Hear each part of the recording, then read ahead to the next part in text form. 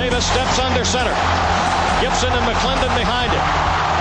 Davis with motion by Richard. Will give the ball to McClendon. He leaps. Oh, he doesn't get in. He fumbled the football. Carolina holds. The game is over. And Carolina has won the game. Finley to throw. Over the middle, intercepted. Woolfolk again. Woolfolk the other way. At the 30, the 40. Woolfolk to midfield. Miles Woolfolk with the pick. The Heels on the doorstep of an enormous victory. Left side of the line. Hood standing to Williams' right.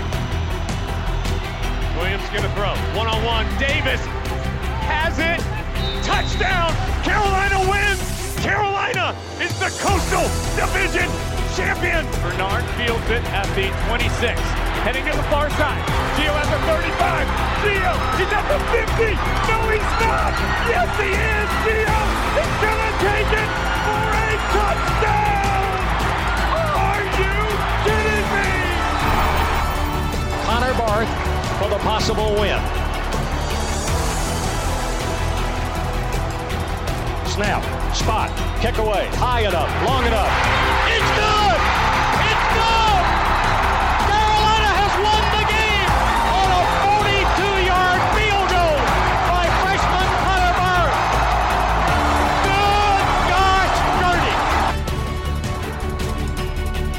This is the Heel Tough Blog Podcast. Hey guys, and welcome to another edition of the Heel Tough Blog Podcast. It's your host, Anthony Pagnotta, with you as always. And today, Josh Marlowe back for a second straight edition of the podcast. This is unprecedented. We thought we had lost you, and yet here you are for the second straight edition of the podcast. It's almost like you have stumbled upon a work ethic, sir. I commend you. We've been asking for more consistency from the Tar Heel football team as a whole, and you're starting to show signs. Maybe that's a positive thing for the 2022 team. As when Cam Newton said when he returned to the Panthers back in November, Heel Tough Blog Nation, King back. Oh, jeez. Yeah, bringing that real hard-hitting analysis. Can you break down the spring game for us? Still have not watched that game. That's right. Yet. So let's put you right back in check right there. But no, we are glad, of course, to have Josh back. He is going to be back with us here more often throughout the offseason, and as, of course, we head towards the start of the 2022 season.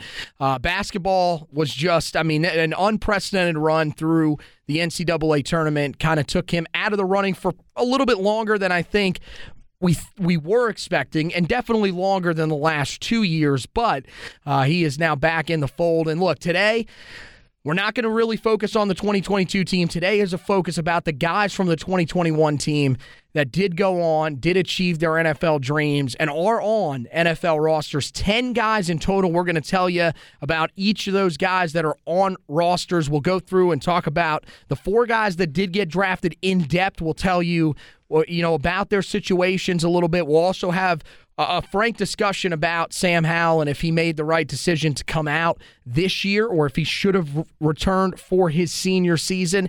And then we will also touch on the guys that were signed as undrafted free agents. There were 6 of them, so we'll tell you about those. And then I will give you some updates with the closing notes on the way out of this edition of the podcast, where we will talk about the Tar Heels making 5 top schools lists. So we heard it from Mack Brown. We heard it even from our guest a couple of weeks ago, Tom Luginbill, that said the summer months are going to be pretty important for this recruiting class. It seems like a lot of guys are kind of taking their time. They're wanting to get a lot of these visits in at the start of the summer. That seems to be the case here, and Carolina is now starting to see some of these decisions get narrowed down. So we'll talk to you about that. But first, let's jump in. Let's talk about the NFL draft. And going in, it seemed like Sam Howell was going to be that guy that was probably going to be the first one off the board. After that, it was kind of going to be a little bit nerve-wracking to see if any of the other guys were actually going to go off the board. I think we all kind of felt pretty confident that Ty Chandler was going to go off the board, but it was neither one of those 2 guys that was the first one drafted. Joshua Ezeudu goes off the board in the 3rd round, pretty early in the 3rd round as well, with the 3rd pick of that 3rd round on Friday night to the New York Giants. Now, this is something that when we did the podcast edition last week, we probably would have told you, okay, this is a little shocking because at the time, before all the final mock drafts had come out from the experts, he was a guy that was kind of in that 5th to 6th round range in a lot of the mock drafts that we had looked at. Once you got to draft day, I wrote the article that I put up on the website kind of previewing the draft on Thursday night. And the more I went through it, I'm seeing 3rd round, 4th round for Joshua Ezeudu. And I'm like, wow, his stock has really been boosted here recently. Well, he ends up going early in the 3rd round. I mean, I think there's two ways to look at this. Overall, I think for his stock, maybe not the most shocking because of the versatility and because of the upside. But how surprised were you that Joshua Ezeudu was the first Tar Heel prospect off the board in this draft on Friday night? I think we were all surprised because this wasn't like when you had the Coopers of the world or whatever who were bona fide first-round NFL talents or day 2 talents. And, I mean, we all expected going into the draft, Howell could be gone on Thursday. We thought Friday at the absolute latest. We thought Ty Chandler could sneak into Friday maybe as well. But it was Ezeudu. And look, he was a great individual offensive lineman on a unit that struggled as a collective whole. But he and what he can do individually, it showed up on the tape. And he's going to a team that you know very well needs offensive line help in the worst way. And so I don't think it was a reach by the Giants at all. I think he's a guy that can do a lot of different things, and that's big in today's NFL as position versatility means a lot, no matter if you're an offensive lineman or whatever position you play. And, I do think he can be an impactful player for the Giants simply because they don't have many impactful players on that offensive line to begin with. So that one, to me, wasn't a surprise. The other offensive lineman that you took later, that was the one where I was like, okay, now I'm a little, what's going on here? But with Ezeudu, I think we knew going into this past year he could be a potential day 2 pick. Yeah, so I mean, let's throw the other guy in here. So this was the last guy that was taken off the board. Tar Heels had 3 guys that were selected in the 5th round, and they all went pretty quickly. They all went within 29 picks of each other. So Marcus McKeithen was the last guy taken off the board. As you mentioned, 5th round guy, or as I mentioned, 5th round guy, and did go to the New York Giants, as you mentioned, with pick 173 in the draft. I got to be honest, this one did blow my mind a little bit. I know that a lot of the scouts really liked what they saw from him at the combine, just in terms of the bench press, mainly because of the strength. And that's something that shows up on film for him, too.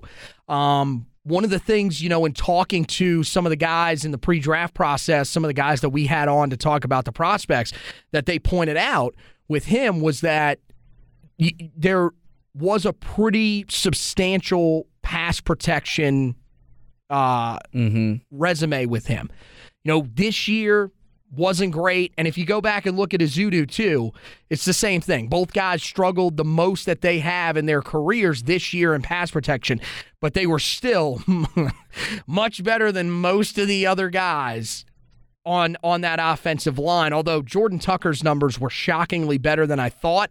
It's probably why you should look at Pro Football Focus's pressure numbers and all that kind of stuff with a little bit of a grain of salt to them.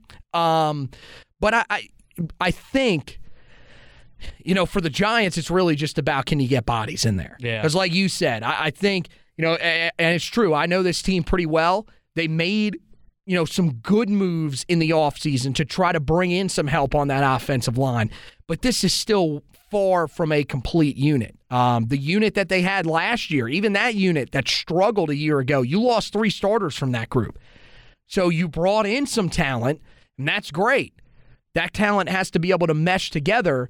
And, I mean, look, I think, Evan Neal, that was a home run for them on the offensive line. They needed that. That's a day 1 starter. Ezeudu, shockingly enough, I've seen some reactions to the draft pick. There were a lot of guys that cover the team. Now, this is mostly guys that are not on the beat, but just people that do podcasts like us, they think he can start this upcoming season. So that tells you about the state of the Giants' offensive line. Either way, I think Ezeudu is in a great position for him. I think he's in a spot where he is going to be able to play regardless, because here's the other thing about the Giants' offensive line the last couple of years. One, they haven't been talented. And two, they get banged up about as much as any offensive line in the entire NFL. I mean, you're talking about multiple times a year they are having to scramble to find guys that they can put out there. Practice squad players, signing dudes off the street. So it's been all over the place for the Giants. So if they can get him in there, look, injuries were never really an issue with him at Carolina. He was out there for pretty much the entire time, so I feel like that's not an area that you have to worry about with him. And honestly, the same thing with McKethan. He was never really banged up either. Ezeudu, I feel confident if he stays at guard. I think when he was put out there at tackle sometimes, that sort of exposed some of his weaknesses in pass protection. But we know he's a good run blocker. The Giants need run blocking. Their run game, frankly, sucks.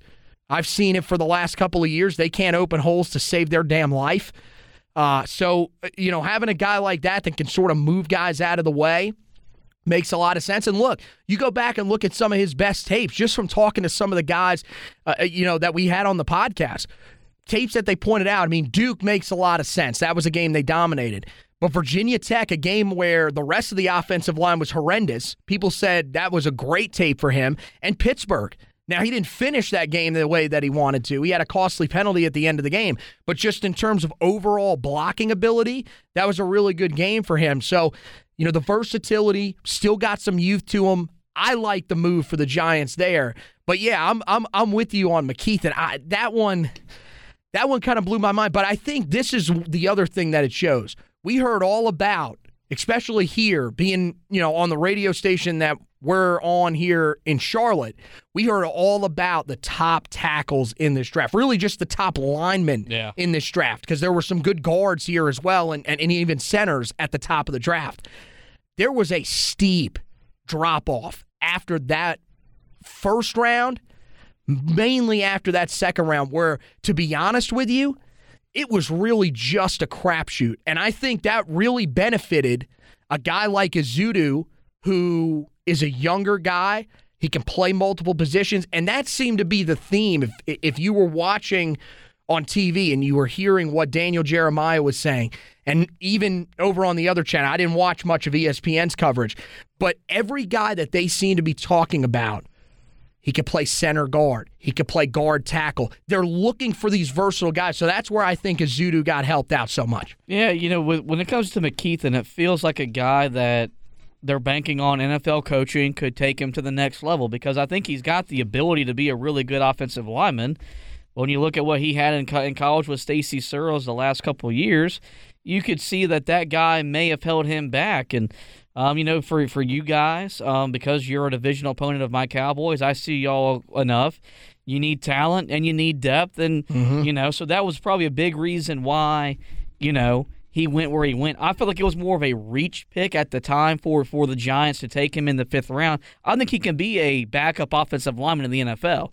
I just see him being picked, in the 5th round. But, it'll be nice for those two guys to get to play together, work together. They'll have that connection on and off the field. And, their ability to play multiple positions is a big reason why they got drafted and where they got drafted. And, I don't think we'll be overly surprised if we look up this year and they're both being contributors to that offensive line unit, for which has struggled for the last 5-6 years. Well, not Ezeudu. I'm going to be honest. I wouldn't be shocked if Ezeudu started day one. And that's probably not the most ideal situation for either side. It's ideal for the Cowboys' defensive line. Well, that makes sense. Even though, let's be honest, your defensive line has lost a lot of talent in and of itself. You did get a nice second-round pass rusher, but we'll have to see how that works out. With McKethan, the thing that I think with him, he's somewhat of a safe pick in the fact that he's not going to be terrible. He's not going to get you killed if you got to throw him out there. He's just going to not suck. He's going to be able to hold it. This is pretty much what the Giants have had on that offensive line for the last couple of years. Now, the problem is that a lot of those guys that are in that range of Marcus McKeithen that are just average to slightly below average offensive linemen right now. And here's the thing. I still think there's a chance, like you said, if you get the right coaching, you can have a guy that can kind of come out of nowhere and become a really solid offensive lineman for you. His pass protection was pretty good.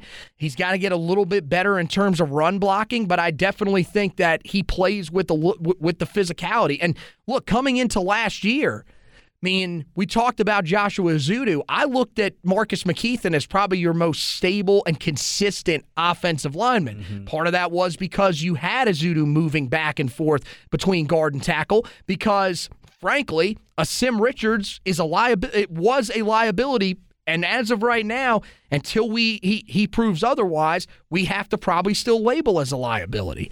But this is one where, again, I think that at that point of the draft, you were kind of just it was just throw a dart.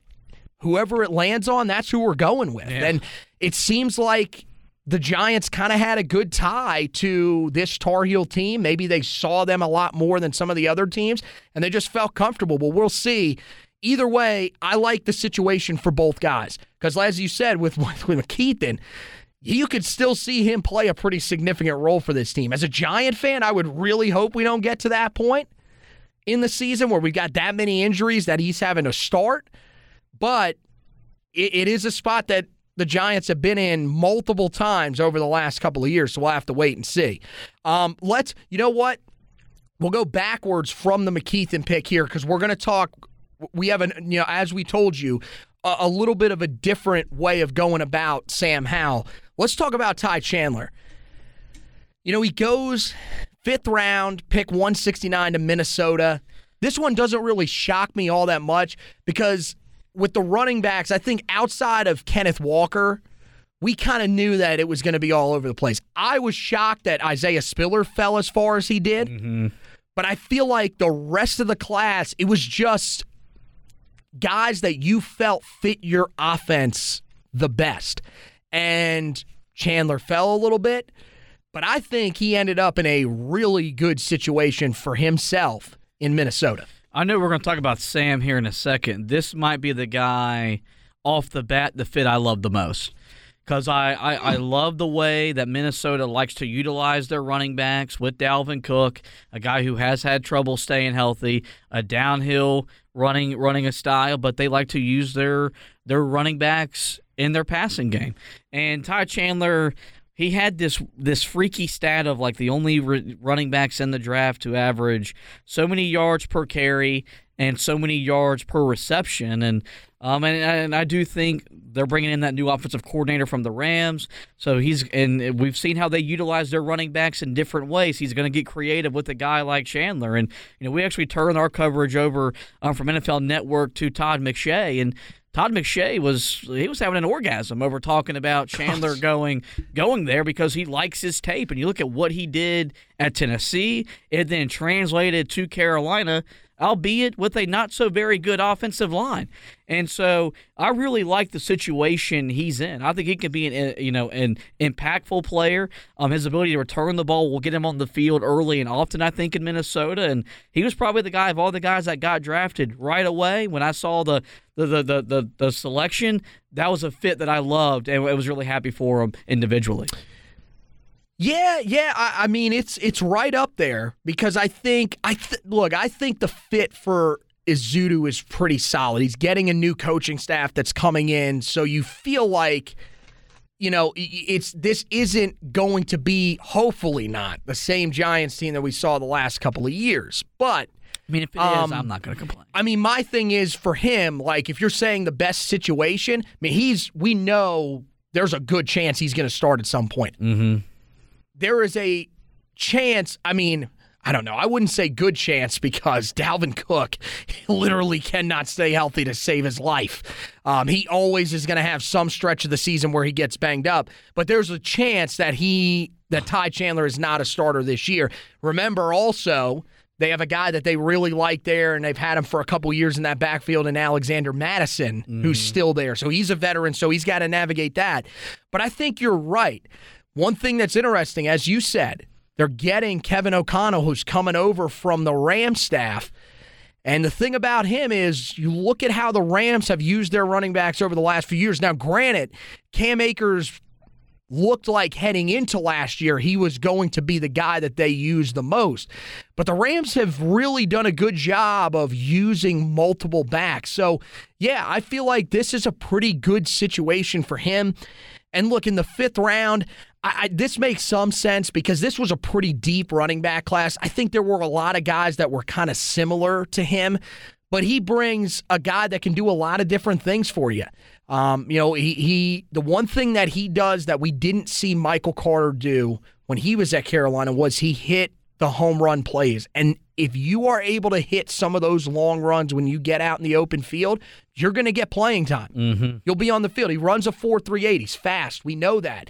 But I thought as the season went along and you saw him start to settle in and honestly probably start to realize that he wasn't going to get the greatest blocking in front of him, you saw a guy that became more comfortable with that. You saw a guy that became more patient and found some of those extra running lanes. He's a slippery back. He can catch the ball out of the backfield, which is huge. You need that, and that'll allow him to be a guy that can help you on third downs where, maybe that's not the strength of Dalvin Cook, but that's the strength of Ty Chandler. He can get out there and help you in that area. So I think you're right. I think this is a pretty good situation for them.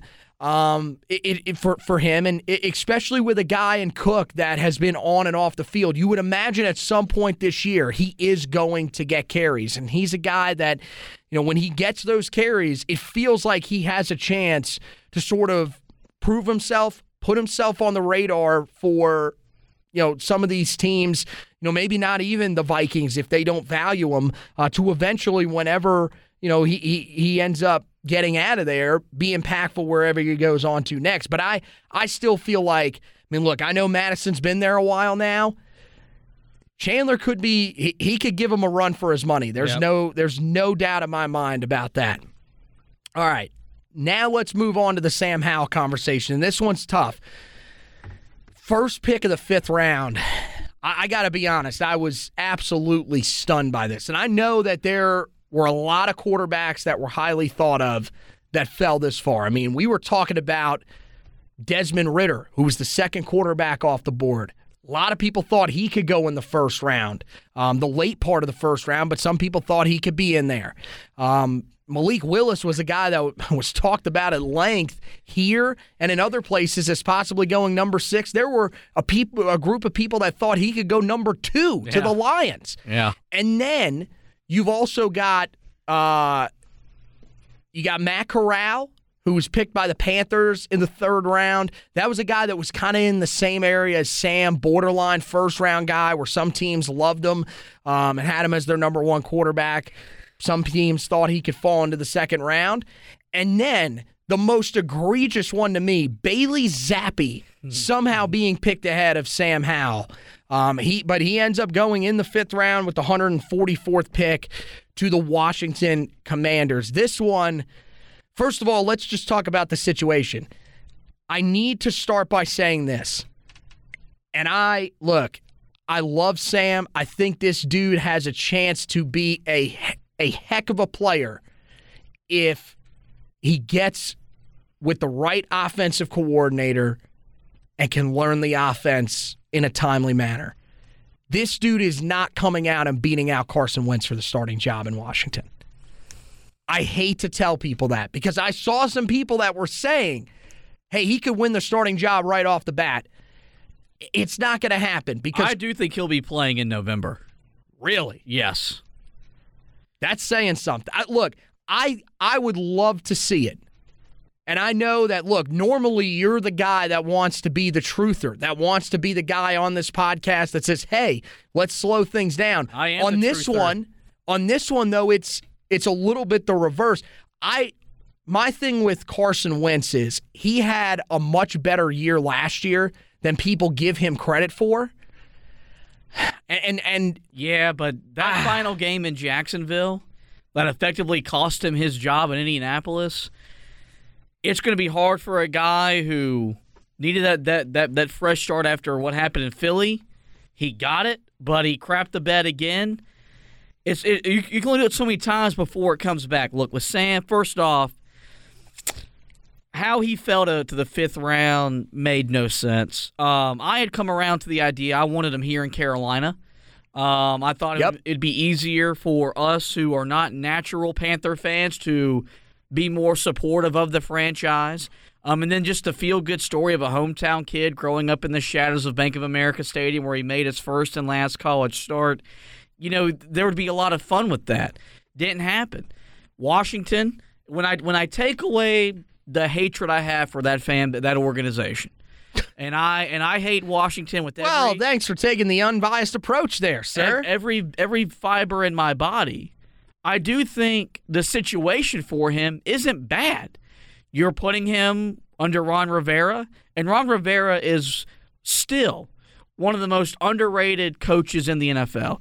He's going to be coached. He's going to be coached hard. You're reunited with De'Ami Brown. You're reunited with Terry McLaurin.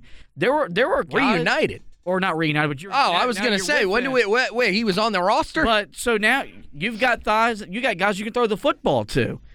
I just don't get. And look, I was the guy all along saying I don't think he was the best quarterback in the draft, and I wouldn't have taken him in the first round. And I'll stand by that. There was no reason for him to fall to the 5th round, but I do think when you take away all of the personal stuff we have with Washington, it's not a bad situation. It wasn't Minnesota that I was wanting, or Indianapolis, or Pittsburgh had they not went with a quarterback. Of course, they took Kenny Pickett, but I do think he's in a situation where, he may have to be a backup, but maybe not for long because his starter is hot or he's cold, and when he goes cold, teams like to quit on him, and I do think there'll be a situation, whether it's because Wentz is hurt, Wentz is sucking, or the Washington Commanders are sucking. He'll be playing come late November, early December, and then I think we'll forget all about him falling all the way to the first pick of the 5th round. I like his offensive coordinator. I think that could work out well for him and Scott Turner. My concern with where he landed is we don't know how long Ron Rivera is going to be the head coach there, because it's weird. They're in a weird spot overall, because my thing with them is how mad can you actually be about the success of a team that has had Taylor Heineke leading them at quarterback? Mm-hmm. The fact that they made the playoffs 2 years ago is frankly mind-blowing. But believe it or not, there are people that want Ron Rivera gone. And I don't, and you have the most irrational owner in all of sports. It's the worst owner in sports right now. And that's saying a lot coming from a guy that is a New York Knicks fan whose owner is James Dolan. So this dude is irrational. Who knows what could happen if this team struggles out of the gate? That's what concerns me a little bit about this situation. The other thing is how married are they to Taylor Heineke being on this roster? Mm-hmm. Clearly they're not married to him being the starter, or they wouldn't have gone out and got Carson Wentz. But are they married to the idea of him still being on this roster? I don't know. I don't know, because rumor has it is Sam Howell is ready to take command of that backup quarterback spot. You suck. This is why you weren't on the podcast for so long. He did send out a video, and that is their little catchphrase that they say. It's time to take command. Yeah. So he did say that. That may eventually be a drop that we have to use. By the way, can my favorite players recently that are Tar Heels, can they stop getting drafted by NFC East teams that aren't the Giants? You had Ryan Switzer, who got drafted by Dallas. At least it's not Philly, because had it been Philly, I would have had a full-blown meltdown. And that looked like it was possible at one point. I got to be honest, I was mad the Giants didn't look at him in the 4th round, because I thought bringing in a guy that can compete with Daniel Jones would make a lot of sense. And I'm going to tell you right now, he could walk through the door and throw the football with his left hand, and he would be better already out of the gate than Mike Glennon, the giant dodo bird with the longest neck possibly ever. Davis Mills sees your neck. Yeah, that's a good. You know what? That's a fair point.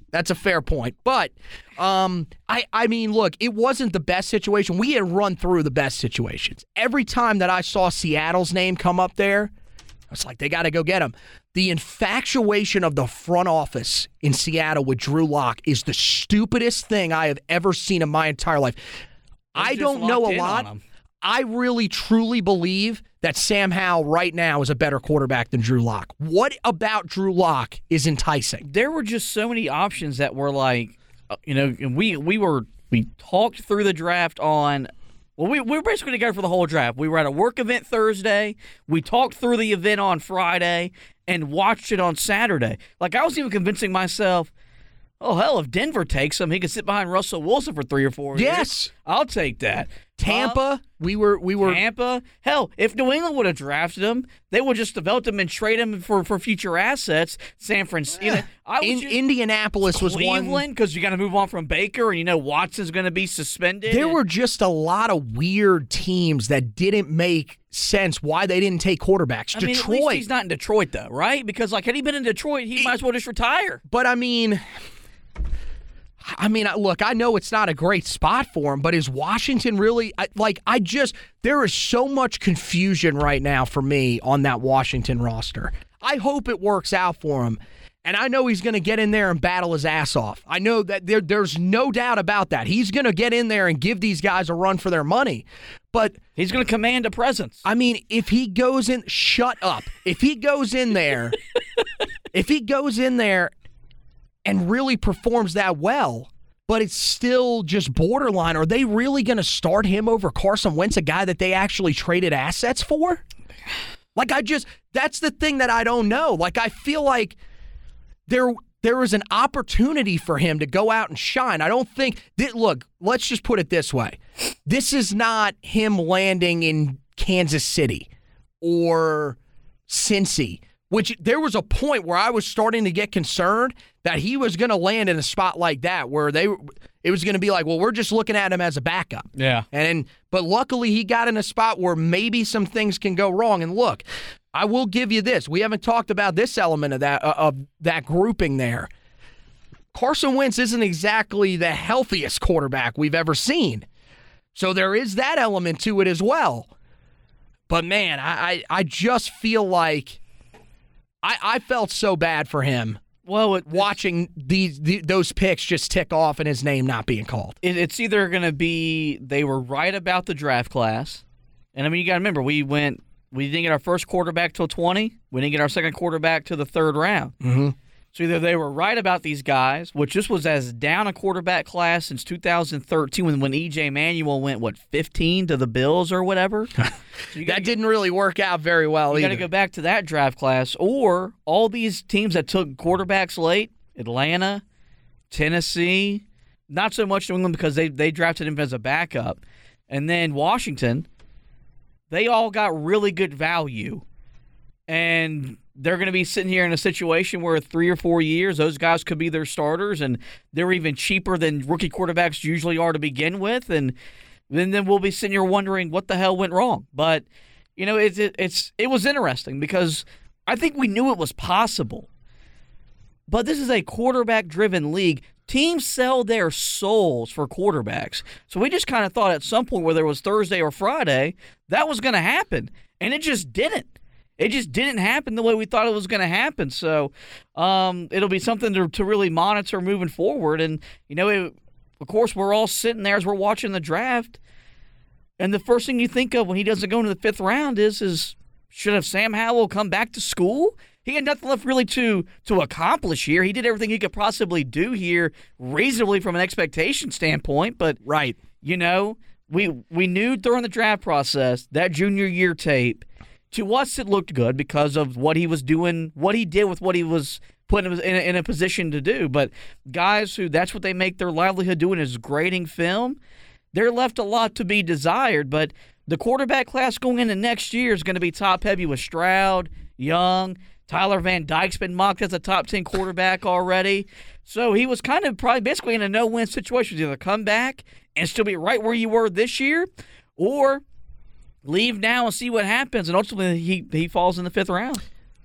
Yeah, it's got to be talked about, but I'm with you. We said it when he made his decision.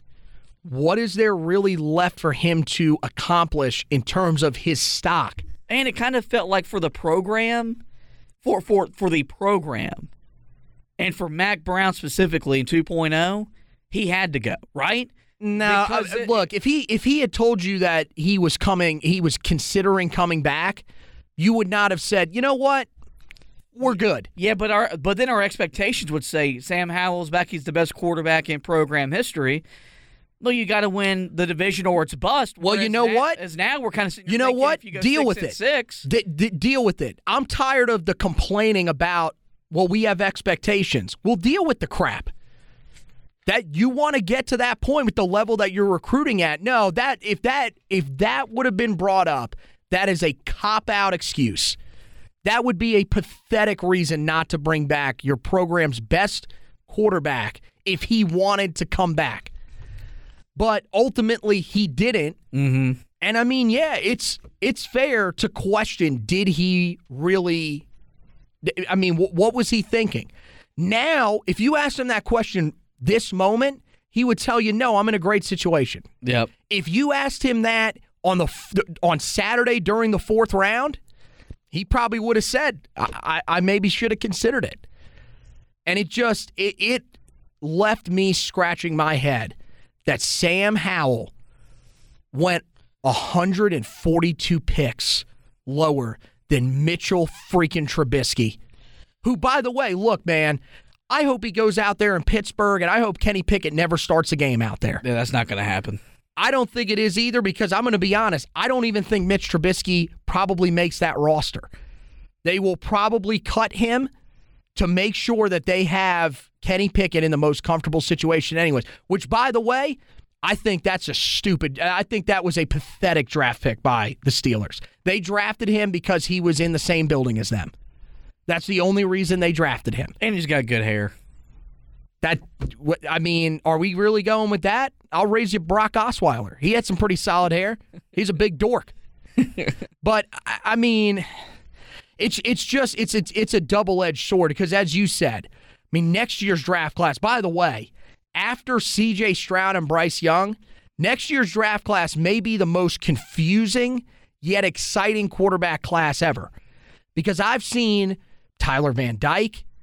I've seen some people in the weirdest of mock drafts, DJU all of a sudden jumping back up there.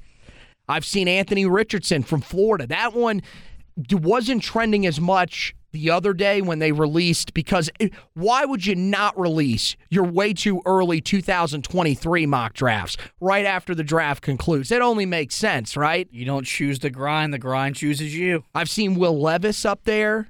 I've seen Devin Leary, which is laughable to me. Come on. If Sam Howell went in the fifth round, Devin Leary ain't going higher than him. I don't see that happening. I mean, there's so many different guys that have been thrown into that conversation that, who knows what ends up happening. So for him, where would he stack up?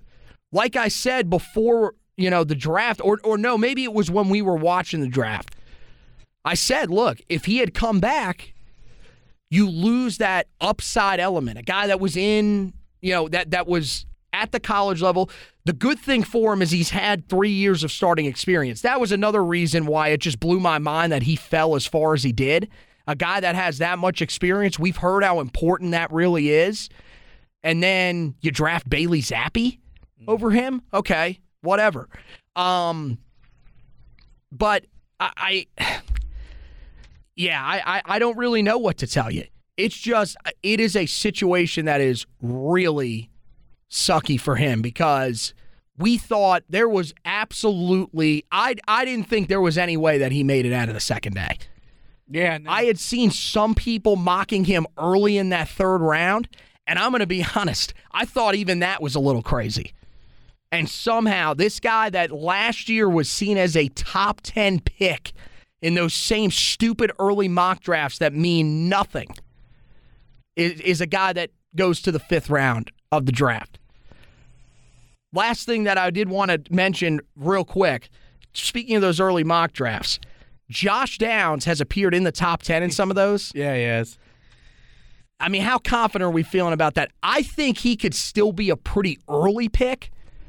My thing is, for Tar Heel fans, when you read that, remember, slot receivers going that high is extremely, extremely rare. Mac Brown did say they're going to try to use him a little more on the outside to prevent teams from bracketing him this season.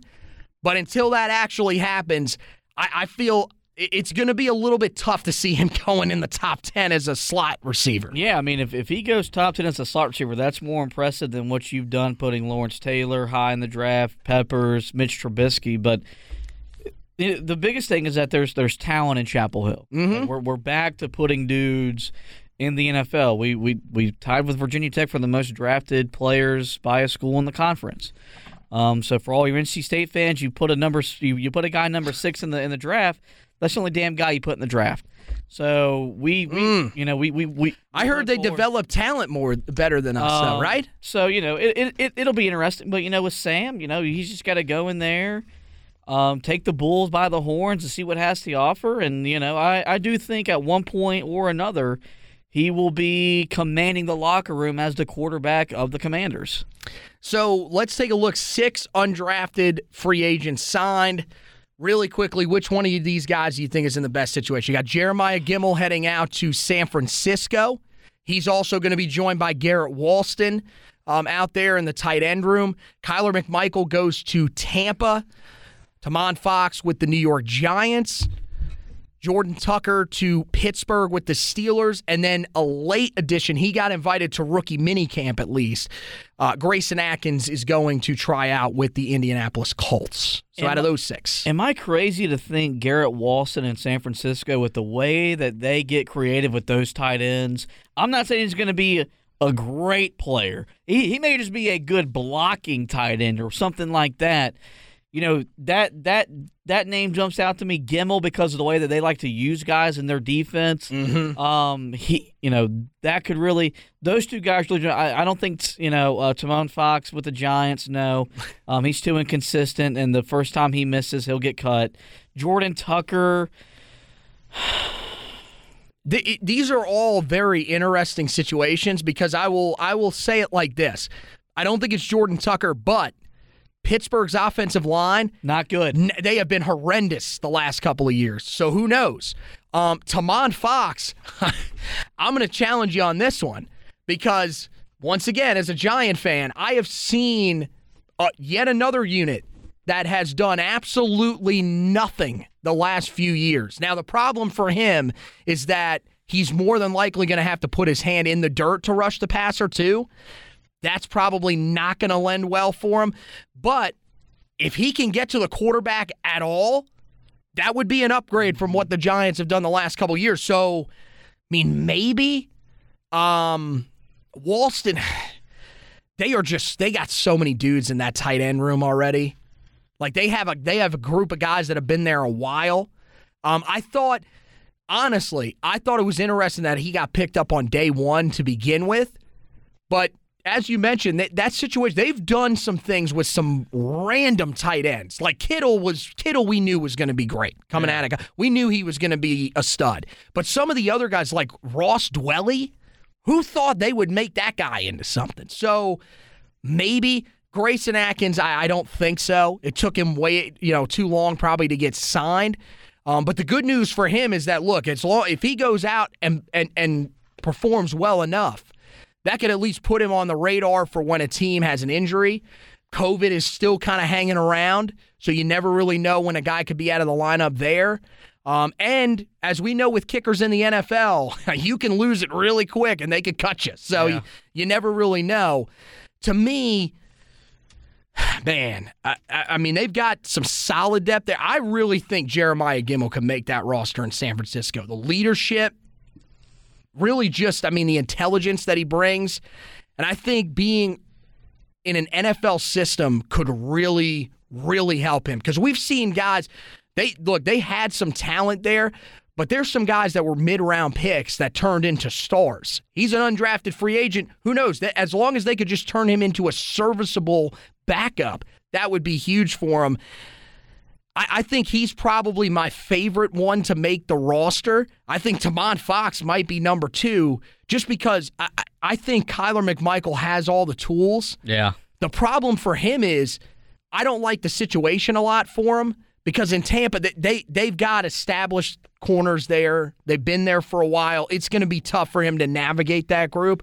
But I guess you really don't know because, to be honest, nobody thought going into the East-West Shrine game he was going to perform that well. Going into his pro day, nobody knew that he was going to run that fast of a time. So you really got to hand it to him there. Let's take a quick break. We'll get the ad in from DraftKings, then I'll come back, run off some recruiting notes for you guys, and then we will get you guys out of here on the Heel Tough Blog podcast. The NBA playoff action is nonstop at DraftKings Sportsbook, an official sports betting partner of the NBA. This week, new customers can bet just $5 on any team to win and get $150 in free bets if they do. Looking to turn a small bet into a big payday during the NBA playoffs? With DraftKings same-game parlays, you can do just that. Create your own parlay by combining multiple bets like which team will win, total threes made, total rebounds, and more, and boom, you have a shot at an even bigger payout. Right now, all customers can place a same-game parlay with 3 or more legs and get a free bet back up to $25 if one leg doesn't hit.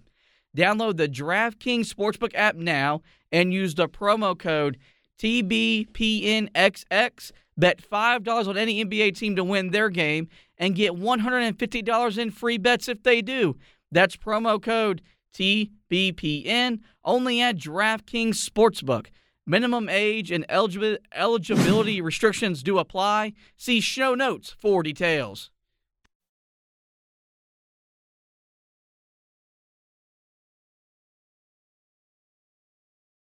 All right, hope you guys are taking great advantage of all of that.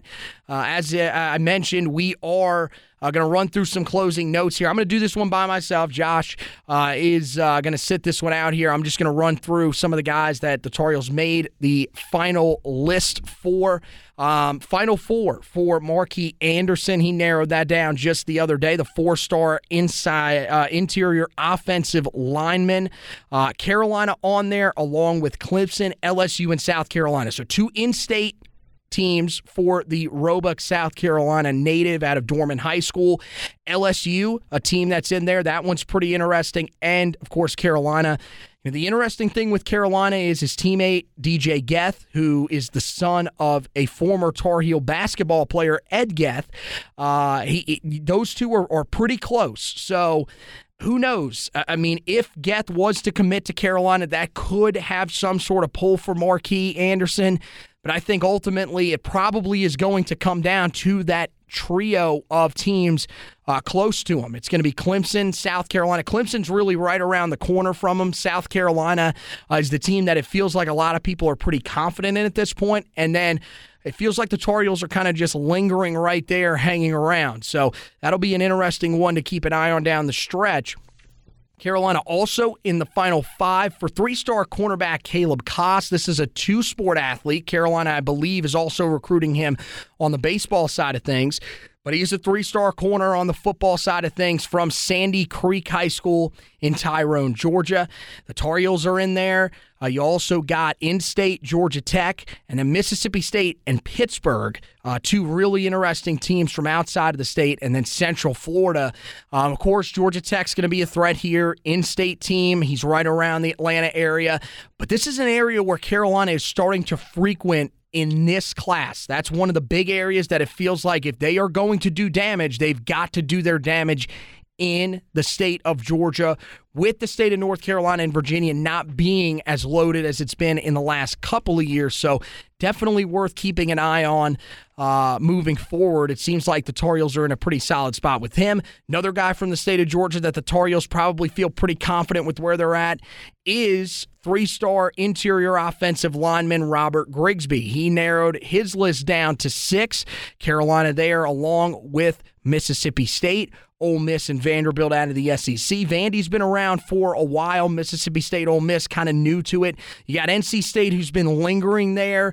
He did take a visit when he did come up and visit Carolina as well. So we'll see how big of a threat NC State is. It doesn't feel like they're as big of a threat in this recruitment as some of the other in-state guys that Carolina is seeking out. And then, of course, he does also have Central Florida in there. So two guys that have narrowed down their list that have the AAC team coached by Gus Malzahn in their Final Five. Carolina probably feels pretty confident here. This one's still a little bit cloudy at this point, but one of the teams that was in it early for him, another, again, guy that's from the state of Georgia out of North Cobb High School in Kennesaw, Georgia, which is, of course, right outside of Atlanta, was Georgia Tech. They are noticeably absent here, so that is a big thing for Carolina. Carolina also in another top six. This one, 3-star defensive tackle Rodney Laura. This one's kind of flown under the radar. He was a guy that was offered but wasn't really kind of as popularized as some of the other ones. He's one of the lower-ranked guys on the board right now out of Woodbury Forest High School in Woodbury Forest, Virginia. But look, Carolina's on there. He's got Indiana, Michigan, Rutgers, Virginia, and Virginia Tech. So this is a guy that's got a pretty good offer sheet for a guy that's not really ranked all that high. But again, this is really all about the state of Virginia. Carolina needs to continue to establish that strong pipeline there and really just sustain it at this point. They really established it over the last 2 years. Now it's about sustaining it and moving it forward, because this class may not be strong, but the next class in 2024 is probably set up to be one of the best in the nation again. So this could be a key one for Carolina just to continue that along, especially if they are to miss on some of the other big names, including another defensive lineman that had Carolina in his final schools list, Joel Starlings, who also comes from the state of Virginia in Richmond. So we'll see what Laura ultimately does. Carolina could end up taking him on and could take on multiple defensive linemen in this class as well out of the state of Virginia. It'll be interesting to keep an eye on that. And then the final list that Carolina made, this one the most recent, they did make the Final Five for 3-star cornerback Shelton Lewis out of Stockbridge High School in Stockbridge, Georgia. So a lot of Georgia guys starting to narrow down their list, and Carolina is on a lot of those. They're in there along with Arkansas, who, of course, is recruiting very, very well with the success that they've had over the last couple of years. Boston College, Pittsburgh, and Vanderbilt. So those defensive backs, Carolina doing some battling with Pittsburgh. I think that's one of the guys, one of the teams that could be a factor here. But again, noticeably absent in this one are the two teams from the state of Georgia. So Carolina is going to be close in proximity for a lot of these guys, and we'll see if that ends up paying off as Carolina looks to hit that state pretty hard. It looks like Charlton Warren having a big influence on that state already out of the gate. So that's going to wrap it up for this edition of the podcast. Make sure you head over to the website. We were just talking about the guys that Carolina made, the top schools list for here recently. We're going to go back about a month and show you some of the list that you may have missed when we've been focusing on the NFL draft, while we were focusing a little bit earlier in the month on what was going on the hardwood. But we'll run you through all that, kind of update you where Carolina is at, which of these top schools lists they have made, and who is closing in on the decision. We'll have that article up later this week. Of course, go back and check out a little bit more of an in-depth breakdown on where some of the guys that were drafted landed and their situations that they're in. We also talk a little bit about the guys that landed undrafted free agent contracts. We tell you about their situations and go a little more in-depth to tell you why we think they have a chance to make the roster or why it could be tough to navigate. And then, of course, we do have some stuff that you can go back and check out from spring camp as you sort of look towards the start of fall camp, which will be here sooner than you imagine. We will have all that stuff for you when that rolls around early in August. But right now, still in the offseason, recruiting is taking the main stage, and Carolina trying to scramble and put together a pretty solid 2023 class that right now is struggling a little bit out of the gate because of the problems that they had on the field in 2021. On the basketball side of things, we've had you covered with everything that's been going on with the transfer portal. Carolina has had some significant guys that have entered. Mainly Kerwin Walton was the guy that I think most people were wondering about. Maybe caught some people off guard following his announcement that he was pursuing an NBA career or was at least going through that process. But he is in the transfer portal. Carolina now has a free scholarship. So there could be some more news here on the Tar Heel basketball front over the next couple of days. Make sure you check that out on the website. Of course, Ryan McAdoo did enter the transfer portal as well. So we've got an article up about that. Carolina, before you know it, they will be back getting ready for an extremely important season, one that is being deemed Redemption Tour Part 2 after the return of Armando Bacot. Caleb Love, Leaky Black, and RJ Davis articles on the website if you want to check out what their return means for this upcoming season. We'll have that all for you up there. HeelToughBlog.com. Make sure you check out the podcast wherever you listen to your podcast, Apple Podcasts, Google Podcasts, Spotify, iHeartRadio, any of those ones. You can check it out there. And then we also have it on the Facebook page at Heel Tough Blog on Facebook. That's where you can find all the articles, all the podcasts, all in one central location for you guys. Make sure you head over to the Twitter page as well at Heel Tough Blog. Give that a follow. And while you're there, you can also head over to our personal pages at HTB Anthony for me, at HTB Josh for Josh.